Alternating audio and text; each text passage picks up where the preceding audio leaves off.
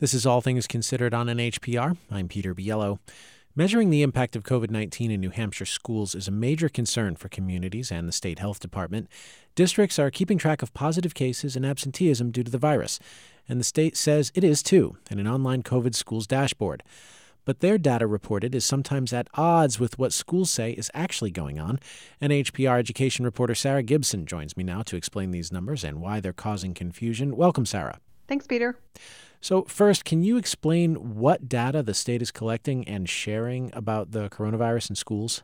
Sure. So the big one is the number of COVID-19 cases in schools. That's current cases as well as recovered cases and whether or not there's a cluster in that school building. The other thing that's being collected are measurements of kind of school impact of COVID-19, things like absenteeism of students or staff capacity if, say, a bunch of staff have to be on quarantine and can't be in the school to teach. Those details are supposed to be reported on a daily basis by schools. And in theory, this is really great information to have because these are all the numbers used by schools to decide when to go remote.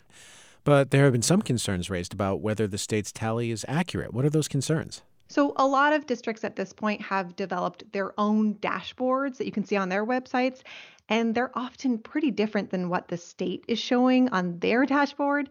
The concern is that what the state is saying are the actual cases just isn't accurate.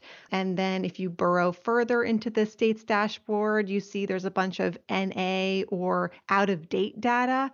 And Governor Sununu was actually asked about this yesterday, and here's what he said.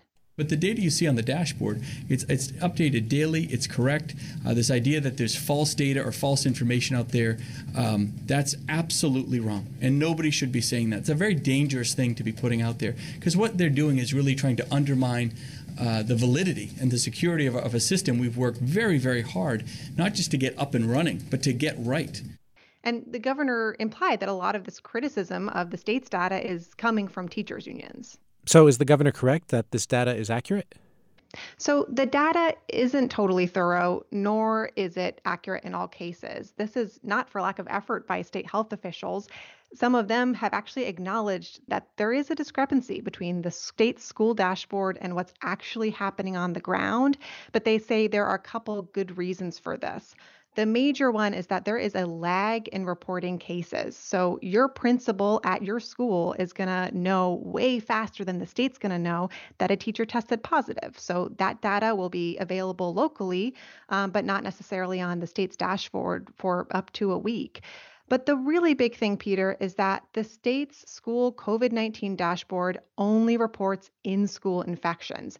So if a school went remote because there was a COVID-19 case within the school building, and then a bunch of other kids tested positive afterwards while they were remote, that is not going to show up in the state's dashboard. And what about the other information on the dashboard, things like absenteeism?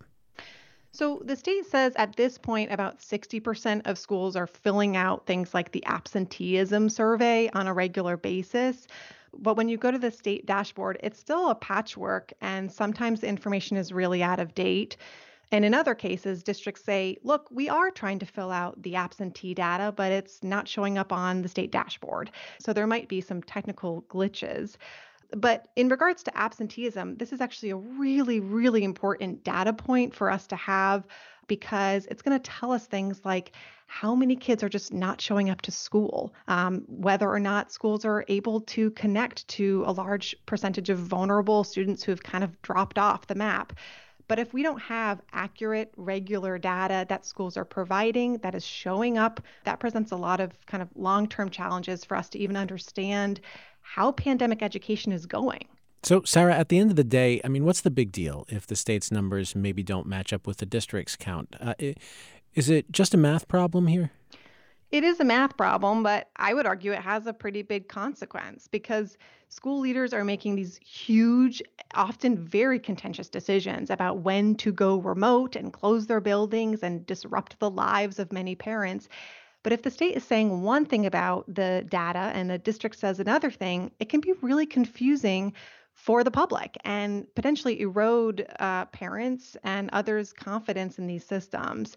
And, we are in this public health crisis in which there needs to be a certain level of public trust in institutions, including schools and the state health department. So the concern is that the dashboards and the discrepancies between schools and the state really causes some confusion and in the end undermines trust. I will say the state really does want to improve its communication with districts so that their dashboard is accurate and is helpful. So hopefully that will improve over time. NHPR's Sarah Gibson, thank you very much. You're welcome.